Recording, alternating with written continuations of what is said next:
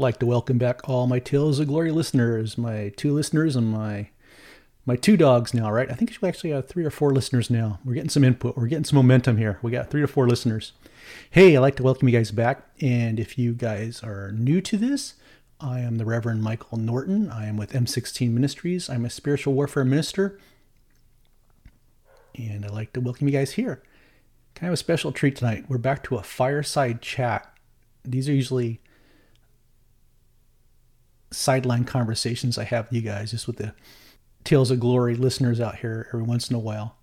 What we're going to do is I have been requested to put together a class, and I'm kind of going to use you guys as guinea pigs tonight. All right, here we go, to see if I got all the information I needed prospectively in this class and what I want to do. There's actually going to be 4 sections of this class, so I'm going to sideline the advanced field guide to spiritual warfare topic I've been doing. I'm going to sideline St. Teresa of Avila's interior castle just for this month, because I have to get this material out. The momentum's going, and it's got to be presented in January. So what I'm going to do is, like I said, I'm going to use you guys for the test lab rat. Sorry, to iron out stuff, give me feedback on what makes sense and what does and does not make sense in this. So tonight for the fireside chat, it's a beginning course for seminary students in spiritual warfare. And in section 1, or we'll call it module 1 of the class, you guys are going to get the first-hand treatment here. I'm going to review the deity of Jesus Christ as the creator of us and the spiritual realm. I start with this topic mainly because if you're going to spiritual warfare, you must understand in your heart who Jesus Christ is. It must be in your DNA who he is, that he is creator. There is none greater. All things are created for him, by him. Kind of like when we had the last fireside chat, remember we had this thing about, was ghost hunting a sin? And one of the things that minister brought up was he was using ghost hunting to prove that the afterlife was real. And that's the wrong place to be in spiritual warfare. If you're in spiritual warfare, you don't need any of that garbage, because you have an indwelling Jesus Christ whom you have a relationship with, and you understand the reality of who he is as a creator. Every blade of grass you see when you walk outside was created by Jesus. Every spiritual being, every spiritual thing going on in the Bible was created by Jesus. You know, the fallen angels that rebelled against him, he gave them free will. He created them. He could Thanos snap them guys out of existence, right? This isn't a battle of yin and yang. You must understand who Jesus Christ is. And so I'm going to do this first module 1 on the divinity of Jesus Christ as a creator, and also cover some new fascinating topics that's been in the Bible forever. We're just discovering stuff here, is the Council of Divine Beings that's been put out by Dr. Michael Heiser. So let's hit the first slide. Jesus Christ is the creator of creation. In order to expel demons and engage the occult, a minister must know Jesus Christ, have a deep prayer life, and understand the totality of who Jesus is as Lord and Savior and the Creator. A minister must have the certitude of Jesus Christ as a creator. Remember we talked about this in St. Teresa of Avila, where you have the certitude of mystical experiences. This is another one. You must have the certitude inside you, in your interior life, that Jesus Christ is who he says he is, and he is real. So you have a spiritual interior life where there is no question of the promise of your eternal life with him when we depart from the earthly exile. There's no question. So every time I go into battle or deal with this stuff or present material to you guys, in my heart, I know exactly where I'm going when I die. I have a certitude because I know Jesus is real and I have a relationship with him, and we have dialogue and we talk back and forth through mental prayer. Okay?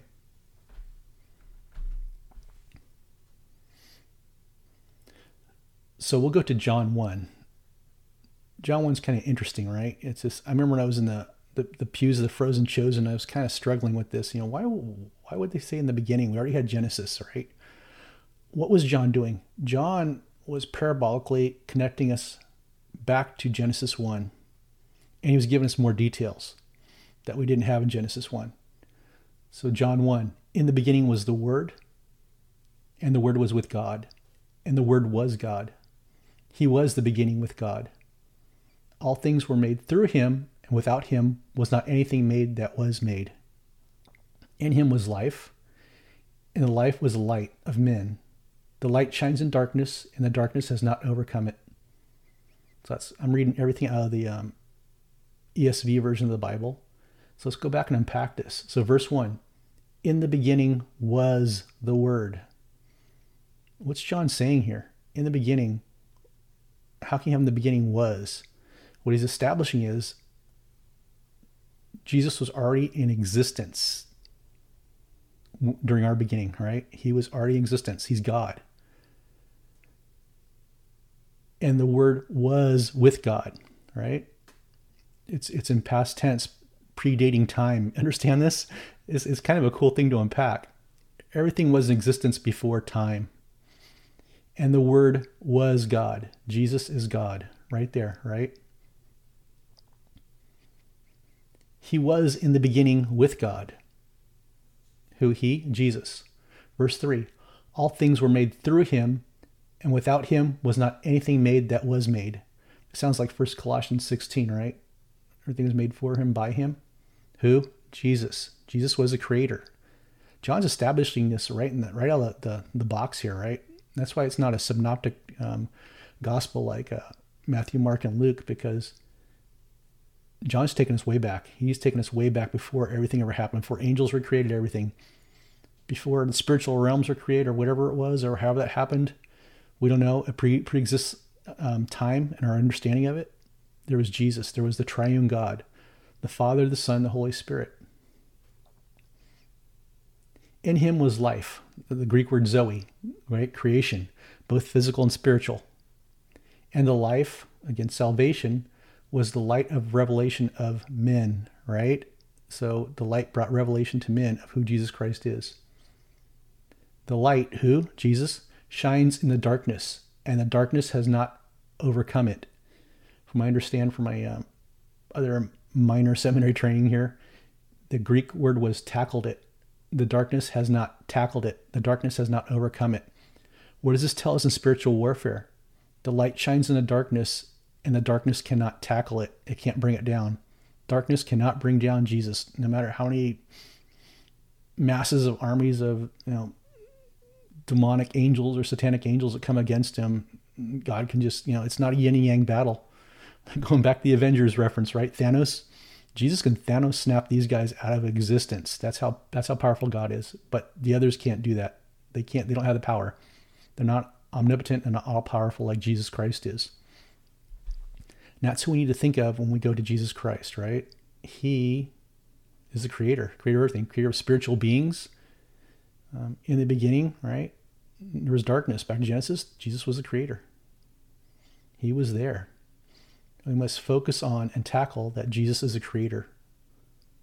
And that when we deal with these spiritual beings, there is one guy way above them, and that's Jesus Christ. He could tackle this thing. And they can't tackle him. The deity of Jesus Christ, the creator, is established in John 1. We did that.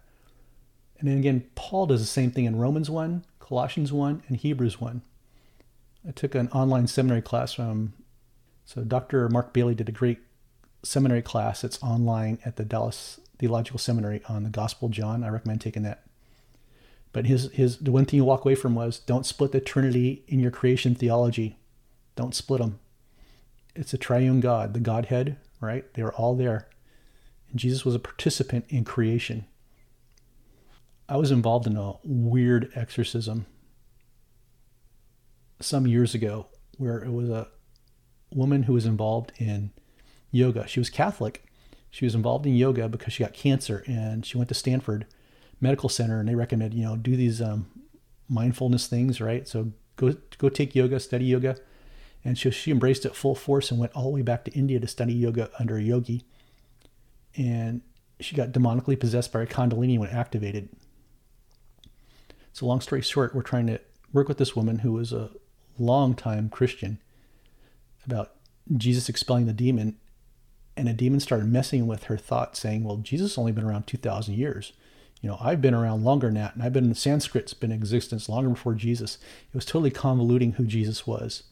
So when you get in a battle like this, you're just sitting there shaking your head, no, you're not. Jesus was with God, right? In the beginning, Jesus was God, and Jesus existed before you little stinker, because he created you guys. So don't sit here and give me this garbage, right? But what an interesting part was the woman who was Catholic all these years bought into that lie that the incarnate Jesus was when Jesus came into existence. No, that's when Jesus became incarnate on our physical realm. He is the Alpha and the Omega, the second Adam. He has no beginning, no ending. So keep this in mind when you're dealing with Jesus. The demons have a beginning and an ending, right? They do. Just as we have a beginning, right? So let's look at Paul, Romans 1, verse 20. For his invisible attributes, namely his eternal power and divine nature, have been clearly perceived ever since the creation of the world in the things that have been made, so they are without excuse. Right? Jesus was present right there. Paul says it in Romans. Here in Colossians verse 1, 15 through 20. I love this one. I use this quite a bit during exorcisms too, to establish who Jesus is. He is the image of the invisible God, the firstborn of all creation. For by him all things were created, in heaven, on earth, visible and invisible, whether thrones or dominions or rulers or authorities, all things were created through him and for him. And he is before all things, and in him all things hold together. What is he? He's the creator, right? He was before all things. And he is the head of the body, the church. He is the beginning, the firstborn from the dead, and that everything he might be preeminent. For in him all the fullness of God was pleased to dwell, and through him to reconcile to himself all things, whether on earth or in heaven, making peace by the blood of the cross. Right, some good stuff there. So who is he? He's the image of the invisible God, right? He became incarnate, came down to earth, firstborn of all creation. That's also a headship title right there. When you wrap your mind around verse 15, the firstborn of all creation. Firstborn means he has a headship like the oldest son, right? Firstborn. I know Jehovah's Witnesses have a hard time with that one too. See, right there, it said he was born. See. No, that's a title, a heavenly title. He is the firstborn. Remember John 3:16, God's only begotten son, right? God only has one son, the son, the firstborn of all creation.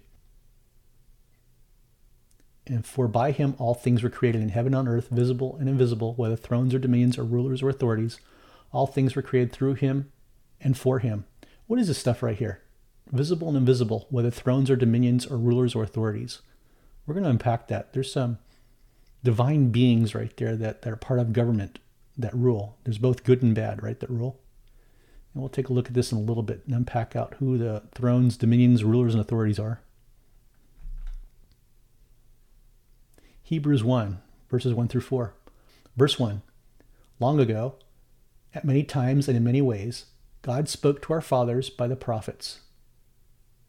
But in these last days, he has spoken to us by his Son, whom he appointed the heir of all things, through whom also he created the world. There it is right there. He, who's he, Jesus, is the radiance of the glory of God and the exact imprint of his nature. And he upholds the universe by the word of his power. After making purification for sins, he sat down at the right hand of his majesty on high, having become as much superior to angels as the name he has inherited and is more excellent than theirs. So what's this telling us? God was the only true sacrifice for sins, right? It was Jesus Christ. And when he went back to heaven, having become as much superior to angels as a name he has inherited, what does that mean? He's not angelic. He went back to his throne. He went right up to his throne and he sits above the angels. So when we're dealing with satanic angels during exorcisms or demons during deliverance, Jesus is the Most High.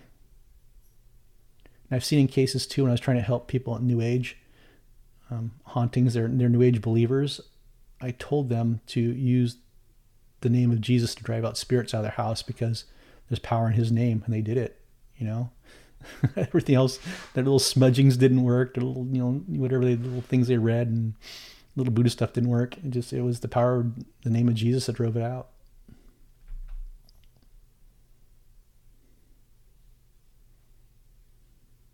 Okay, so let's look at the heavenly realms now, right? Divine spiritual beings. Who sits the most high? Yahweh, the God of Israel, right? We have a triune God, Father, Son, Holy Spirit. Elyon is the Hebrew, if I'm butchering it right. So in Psalm 91:1, he who dwells in the shelter of the Most High, who is it? Elyon, will abide in the shadow of the Almighty. God the Almighty, the Most High, is Elyon in Hebrew. He is the highest up there. He is the creator. It's Father, Son, Holy Spirit right there. God Most High, who sits on the throne. Father in heaven, who sits on the throne, right? And we know Jesus sits at the right side.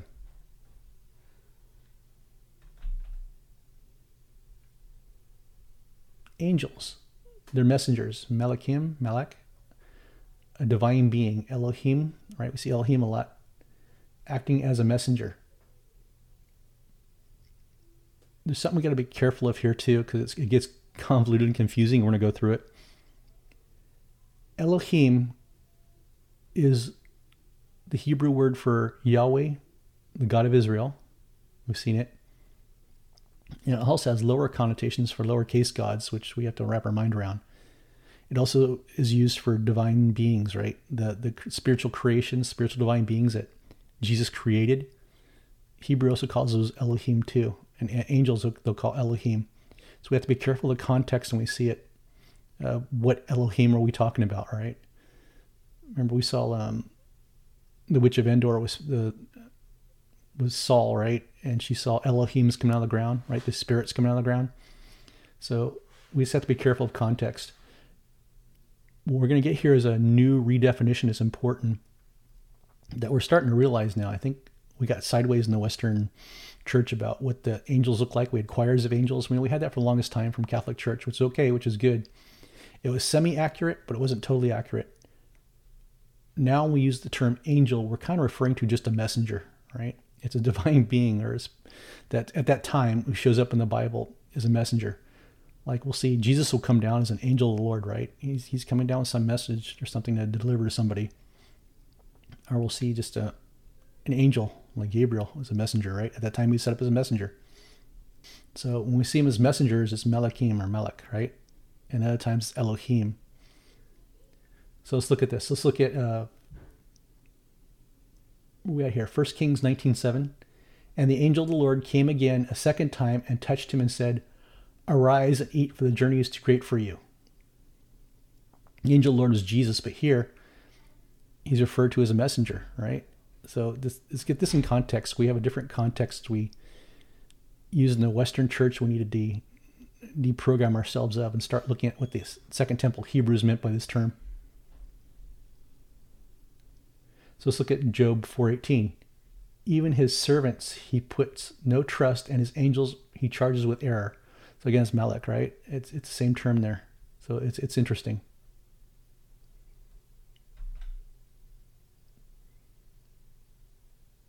Okay, so we're at lowercase gods, right?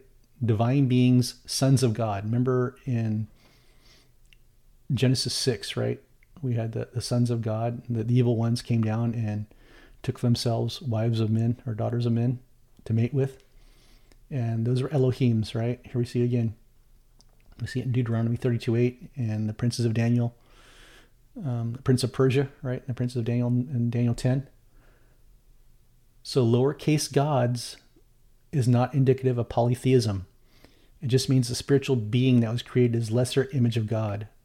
Remember back up in, was it Hebrews, where Jesus was created in the perfect image of God? When we have divine beings such as angels or spiritual beings such as mankind, we are a lesser image of God. When we're created in their image, we're a lesser image of them. We're not perfect. So it signifies Yahweh's heavenly family he created, right? Usually that's what it is. God created us to be part of his family and part of his council. And we'll see more about this. So look at this one. So here's Job 38:7. When the morning stars sang together and all the sons of God, Ben Elohim, right? Sons of God. Shouted for joy. The sons of God right there.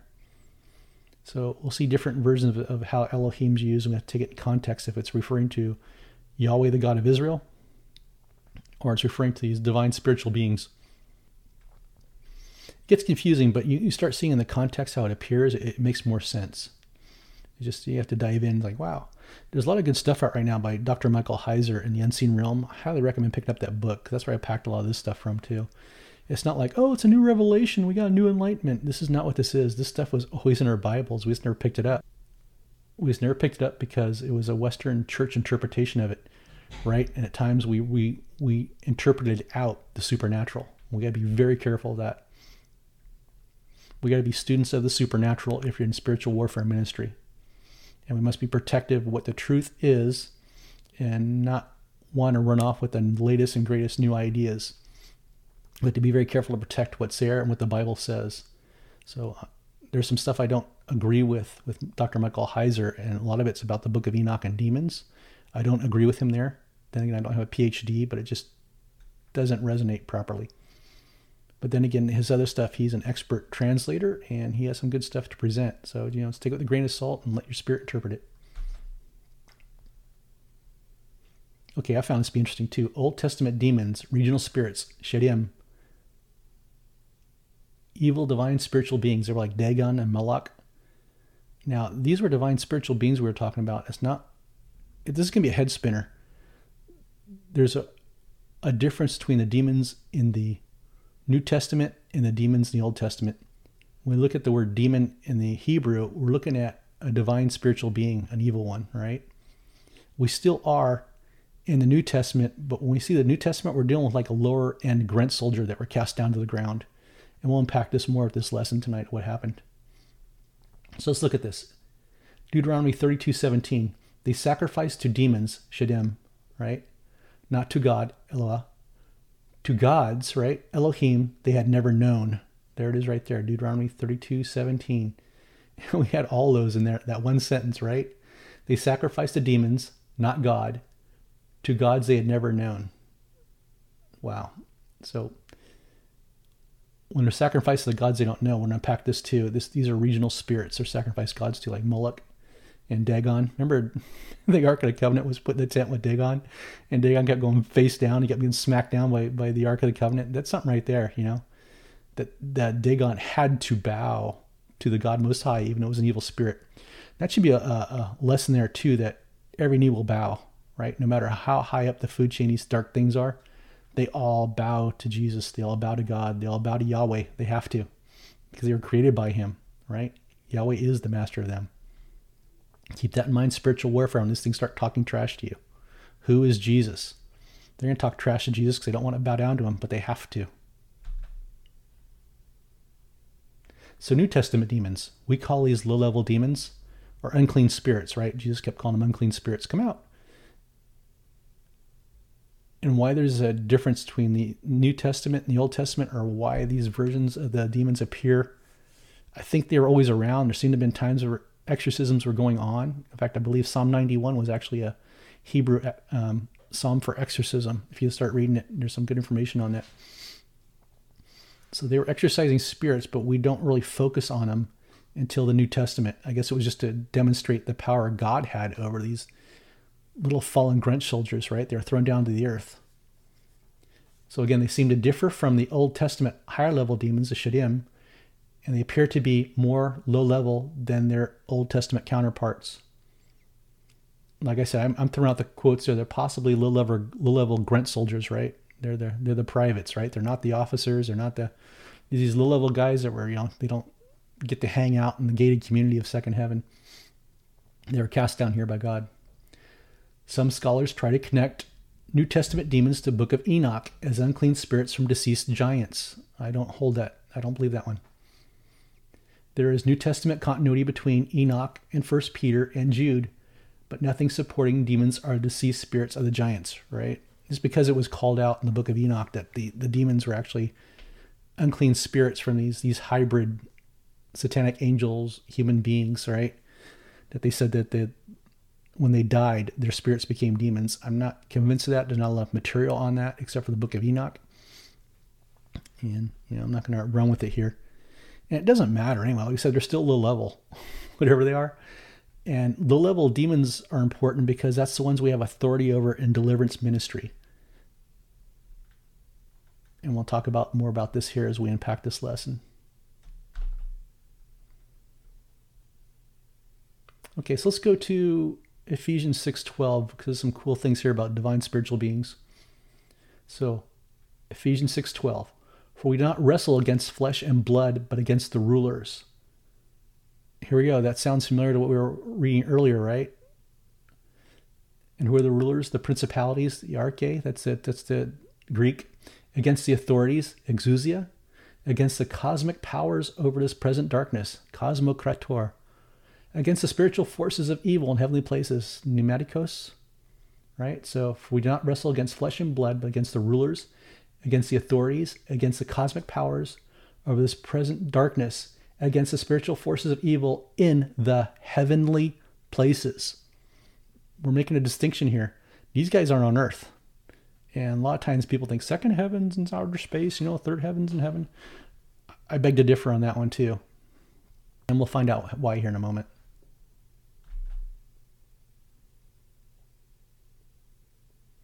So we know that God created, from Ephesians 6:12, some sort of hierarchy, right? We also saw early on too, I was in Colossians. Yeah, I think it was back in Colossians 1 we read earlier today about God sits over the rulers. Jesus sits over the rulers and the authorities, right? There's some sort of councils and some sort of government set up in heaven that God likes to rule from. He doesn't need these guys, but he set them up. Apparently he likes community, right? There's interesting stuff here about God, about his nature we see. So we also see too that he has these divine councils set up. They're scattered throughout the Bible. And these got missed over in Sunday school and they got missed over a lot of seminary, but they're there. And people, I think as we go into the end times church, whatever scales are over our eyes, we're starting to see more stuff about the Bible. And it's starting to, reveal itself, some of its secrets that are there. They're not like great secrets. It's like somehow they're always there in front of us, but we never read them. Like something demonic was covering it up or something. I don't know. Or maybe God didn't want us to understand it yet. Who knows? But the Second Temple Hebrews understood it, and somehow we went to this sideline here. So God has chosen to set up heaven to rule with counsel. We know from Psalm 82:1, this was discovered by Dr. Michael Heiser. It wasn't discovered. He's the one that's been pointing this thing out. It was kind of an aha moment for him. And Psalm 82 verse 1 reads, God has taken his place in the divine council. In the midst of gods, he holds judgment. Now in English, we have capital God, we have lowercase God. So we have God, capital Elohim, has taken his place in the divine council. In the midst of gods, Elohims, he holds judgment. So obviously God has a council with these high-level divine spiritual beings who co-rule with him. And that's kind of interesting because people are going, well, why does God do that? I think it's just he enjoys having community. He knows everything. He knows what's going on. But he allows these things to participate with him. These divine spiritual beings participate with him in decision making. It's very interesting. Very interesting stuff how God operates. Kind of tears apart Calvinism here, doesn't it? Right? That God knows everything, but he'll allow decision making be done. God has chosen to set up heaven to rule with counsel, right? This is also in 1 Kings 22:18 through 23. This is an interesting story here. And the king of Israel said to Jehoshaphat, did I not tell you that he would not prophesy good concerning me, but evil? And Micah said, therefore hear the word of the Lord. I saw the Lord sitting on his throne, and all the host of heaven standing beside him on his right hand and on his left. What's that? That's a council. And the Lord said, who will entice Ahab that he may go up and fall at Ramoth Gilead? And one said one thing, and another said another. Then a spirit came forward and stood before the Lord, saying, I will entice him. And the Lord said to him, by what means? And he said, I will go out and will be a lying spirit in the mouth of all his prophets. And he said, you are to entice him, and you shall succeed. Go out and do so. Now therefore, behold, the Lord has put a lying spirit in the mouth of all your prophets. The Lord has declared disaster for you. What was that about? Right? So God has a council set up. He knows what he's going to do, or he's God, right? He's omnipotent. He's all knowing, everything. But he set up these divine spiritual beings that co-rule with him, and they're allowed to participate in some things. Kind of interesting, right? Well, doesn't that mess up what God's plan is for, election and all this other stuff and predestiny? And yeah, God's ability to understand, he has a foreknowledge of what happens, and he has the ability to change things, which is pretty powerful and interesting, right? And it takes him out of the mode of just being some sort of control puppet that, no, the timeline must follow as it has to. He's allowing us to make decisions and make changes, right? Remember Abraham talking to God? God's on foot there, right? We have incarnate God walking with him.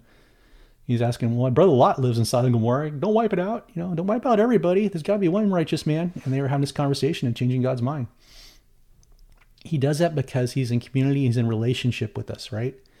If he's a loving God and he's in relationship, we can't be slaves. We have to have free will. We have to be able to make decisions.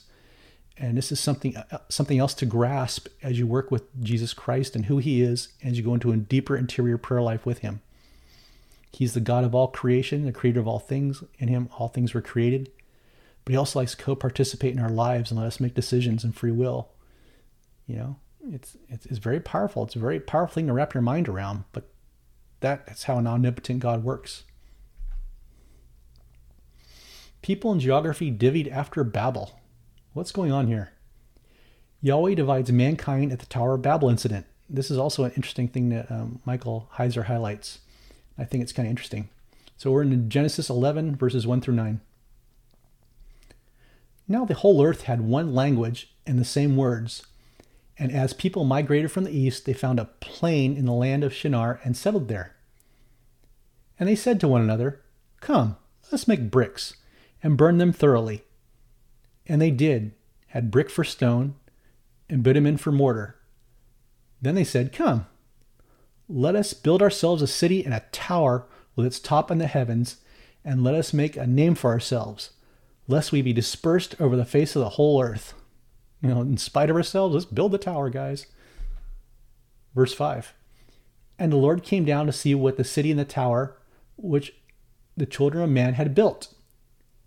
And the Lord said, "Behold, they are one people and they have one language, and this is the only beginning of what they will do. And nothing that they proposed to do will now be impossible for them. Come, let us go down and there and confuse their language, so they may not understand one another's speech." So the Lord dispersed from there over the face of all the earth, and they left off the building the city. Therefore it was named Babel, because the Lord confused the language of all the earth, and from there the Lord dispersed them over the face of all the earth. So look at verse 7. Come, let us go down and there confuse their language, so they may not understand one another. Who's let us go down? All right? Something interesting is going on here. And, we have the triune God, but it's not just them. What's going on here? Come, let us go down. So Yahweh divided the people, his portion, and the under-regional divine spiritual beings, right? So Israel was his portion. Israel wasn't in existence yet, right? But something interesting is going on here with Abraham and all those guys. We're setting up a story here. So Deuteronomy 32, 8 through 9 describes how Yahweh's dispersal of the nations at Babel resulted in his disinheriting those nations as his people. What? Did you ever catch this one? This is crazy. So Deuteronomy 32, 8.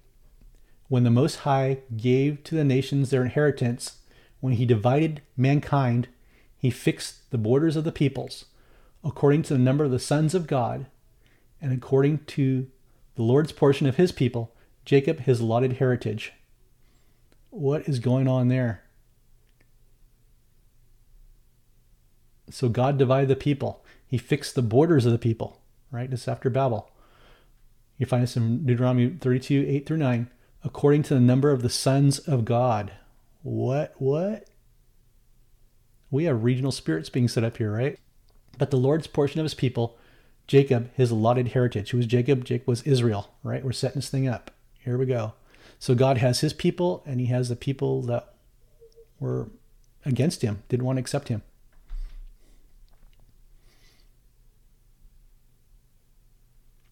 So we're talking about regional spirits here. That's what we see. It's initially set up that the world was divvied under, divine spirits, to release people. Remember, we were supposed to set up the co-rule, but we totally blew it. We blew it several times. Mankind blew it. And so now it seems like a punishment that we're put under regional spirits. We don't get the great divine God like Jacob's people, Israel got. We got these horrific, angels who, I don't know, many of them were wicked. That was part of a punishment, right? We were sent to exile again. So where do we see these wicked guys show up again? We can see it in Daniel 10, verse 13. The prince of the kingdom of Persia withstood me 21 days, but Michael, one of the chief princes, came to help me, for I was left there with the king of Persia. Whoa. Who's that? The prince of the kingdom of Persia. That's a principality, right? A ruler. That's a ruler spirit. We saw back in Ephesians, right, 6:12. Interesting. So how did he get Persia? It was divvied after Babel. That's how this guy got this. That's how this spiritual being got this. Second heaven, the realm of darkness. So we hear this a lot too, like the angels go to second heaven. We go sharpen our irons in second heaven. If you're familiar with my podcast, I just beat up on sharpening irons in second heaven. Now we're going to find out why, right? Second heaven is where the evil, divine, spiritual beings were cast out to. They're not in heaven anymore because they're cast out. So this is where Satan hangs. This is Satan's development, home development, right? Gated community, so to speak, where these evil, satanic, divine beings hang out. And so second heaven is a perceived spiritual realm where the divine beings of forces of darkness, called out in Ephesians 6:12, reside. There's no biblical evidence that the satanic angels set up in the second heaven. We know from Ephesians 6:12 that the forces of darkness and dark heavenly realms, right? It's all tying to, we just gave the name second heaven. It doesn't really appear in Scripture, except in Ephesians 6:12, and that's the dark heavenly realm, right? So it's not. We'll look at why it's here. So let's look at 2 Corinthians 12:2-4, when Paul talks to himself in the third person as being going up into heaven. So verse 2, I know a man in Christ who 14 years ago, Paul himself, was caught up to the third heaven. Whether in the body or out of the body, I do not know. God knows. And I know that this man was caught up into the paradise. Whether in the body or out of the body, I do not know. God knows. And he heard things that cannot be told, which man may not utter. 2 Corinthians 12, verses 2-4. We're talking about Paul. He's talking about himself in the third person. He was shot up to the third heaven where he saw that's where God's throne is, right?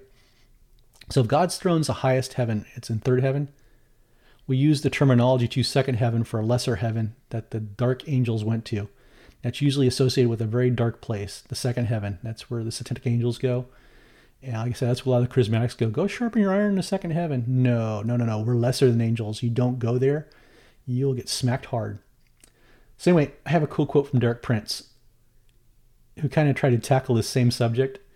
If there is a third heaven where the God Most High resides, then by logic, there must be a second heaven, right? That's the wisdom of Derek Prince, and I agree with that. So there is something out there. We know that from Ephesians 6:12. It's not the third heaven where these guys are at. They set up shop somewhere else in a spiritual realm, a lesser heaven.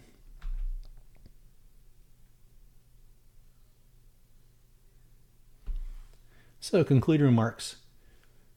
In John's gospel, John connects the dots between Genesis 1 and John, the gospel, right? In the beginning, Genesis 1, to in the beginning with the book, the gospel of John, right?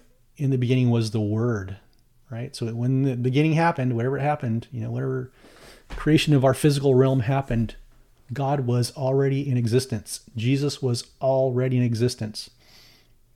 Jesus was not created by God. Jesus is a creator. He's part of the triune, right? The Godhead. We have Yahweh, Jesus, and the Holy Spirit. Father God, Father, Son, Holy Spirit. So Jesus Christ was the creator of everything. Jesus just didn't show up on the roadmap 2,000 years ago. That's not true. He became incarnate over 2,000 years ago and kicked the timeline for the end times church in. That's what he did. He showed up here over 2,000 years ago. in the flesh. So that's what we must keep in mind. It's not like, oh, Jesus suddenly appeared 1,000 years ago because God just like, put him in Mary's belly and that's what he was. And suddenly he's here and he's gone. Now he's back in heaven. No, he was, is, and always is, will be, right? So God created divine beings and spiritual beings. Who are spiritual beings? We're spiritual beings in flesh, to have a family and co-rule with, right? That's why God created us. He doesn't need us. God seems to have like this community thing. He likes to have family. You know, if you look at the book of John also, we are called sons and daughters, right? Yeah, I think it's sons and daughters of God. I think it's in the first chapter of John, possibly verse 16. I'm not sure. I can't remember off the top of my head. And we are called sons and daughters, right? To God. Because we're part of his family. We're part of his creation. We were meant to be pulled into him and to love him. He's a God of love. So God is omnipotent, all-powerful, almighty. He's all-loving. And all his spiritual creations are lesser, imperfect images of him. Go back to Colossians where it said it was God who's cast, or Jesus was cast in the perfect image of God, right? He came down to earth. You know, so that's what we had. We had the perfect image of God on earth. Those who saw Jesus saw the Father in heaven, right? So that's the only perfect image of him. But that's because it was him. It's because it was God. It wasn't a cast image. It was perfect of him. It's who our creator is. It is him. So ministers who are brought into battle deeply understand these basic spiritual beliefs to the point they're infused in their spiritual DNA. What are we talking about? Back to St. Teresa of Avila, right? Back to interior prayer life. You are in union with God, and this is inseparable from you. You have an indwelling Jesus Christ inside you, indwelling Holy Spirit, and they're inseparable. The triune God's inseparable inside you, and you understand this stuff. So when a demon pops up, goes blah, blah, blah, blah, you just, oh my gosh, bunch of liars. You guys actually believe that garbage? You know, it just hits like a reflex. And that's where you have to be if you're going to be in spiritual warfare. If you're new to this stuff, I want to go into spiritual warfare and learn this stuff. It comes as a side dish, spiritual warfare. I'll put it that way. Your relationship with Jesus comes first, who you are with Jesus, because you won't always be in that ministry. You'll spend more time working with people. People are hurt, stuff like that, and different things going on. And you have to understand who God is. You're going to be working with people who have dissociative identity disorder, who are angry at God, and you have to be the model of God before them, model of Jesus before them, to help walk them out of stuff. And it has to radiate through you. Remember how Jesus radiated the glory of God? We, as images of Jesus, must radiate the glory of Jesus to these people we're working with. And therefore, you must be in union with God. If you don't understand what that is, jump in and start working on your prayer life. Start building a deep prayer life. It takes time. It's a relationship you have to develop with Jesus. And I keep beating up on this. Those people always go, I'm in a relationship with Jesus, but they can't hear God. If you ask God a question, they can't hear him. I've been in situations where I have had very, very dark, infested houses, demonic, and I can hear God. Because that's my relationship with him. I can hear God over the demonic. And that's where you have to be. And if you're going to have any goal in life, is to hear Jesus clearly and to understand what it is to have a relationship with him, and that he's inseparable with you. And the way you fear God is that you be separated from God. And once you understand that, you're on the right path. And when you're strong enough or in the right places, he'll send you to battles, right? I don't go looking for battles. They come my way. And there's times I don't do battle, and there's times I'm just working on myself. And the most important thing is to understand who Jesus Christ is. And a lot of reading about him, a lot of reading about deep prayer life. Your bookshelf should be full of stuff on deepening prayer life, more so than spiritual warfare. You don't need books on spiritual warfare. If you have I have one or two guides. I threw mine all out. I had tons and tons of stuff. And at the end I go, this stuff's taking up my bookshelf. So I threw it all away. But I still have tons of books on prayer life and tools for deepening prayer. That's what's important. That's what belongs to yours. That's what a spiritual warrior's bookshelf should look like. Be full with books of prayer. And anyhow, this was my test material on you guys. It's teaching who the deity of Jesus Christ is and the divine spiritual beings. I know I got more to hash out. Or if you have questions, feel free to post them on a Field Guide Spiritual Warfare Facebook page. I post there a lot. And also a Field Guide to Spiritual Warfare.blogspot.com. and just post your questions there. And you guys are amazing. And if you like this show, pass it on. And like I said, we're developing coursework here at a request. I usually don't, but it's gotten to the point now that some people want me to go out and start teaching stuff. I want to leave material in people's hands. You guys have been awesome. You've been great. And thank you so much for letting me try us out. And you guys, I know I consider you guys more than guinea pigs, but I know who you guys are. You guys listen, you send me comments and stuff. And I so appreciate it. That's why I'm sharing this stuff with you, and help me iron out these courses and let me know what you think of this one. This is like module 1 about who Jesus is and who his divine spiritual beings are and what heaven looks like. So God bless you guys. Until we see you again. Amen.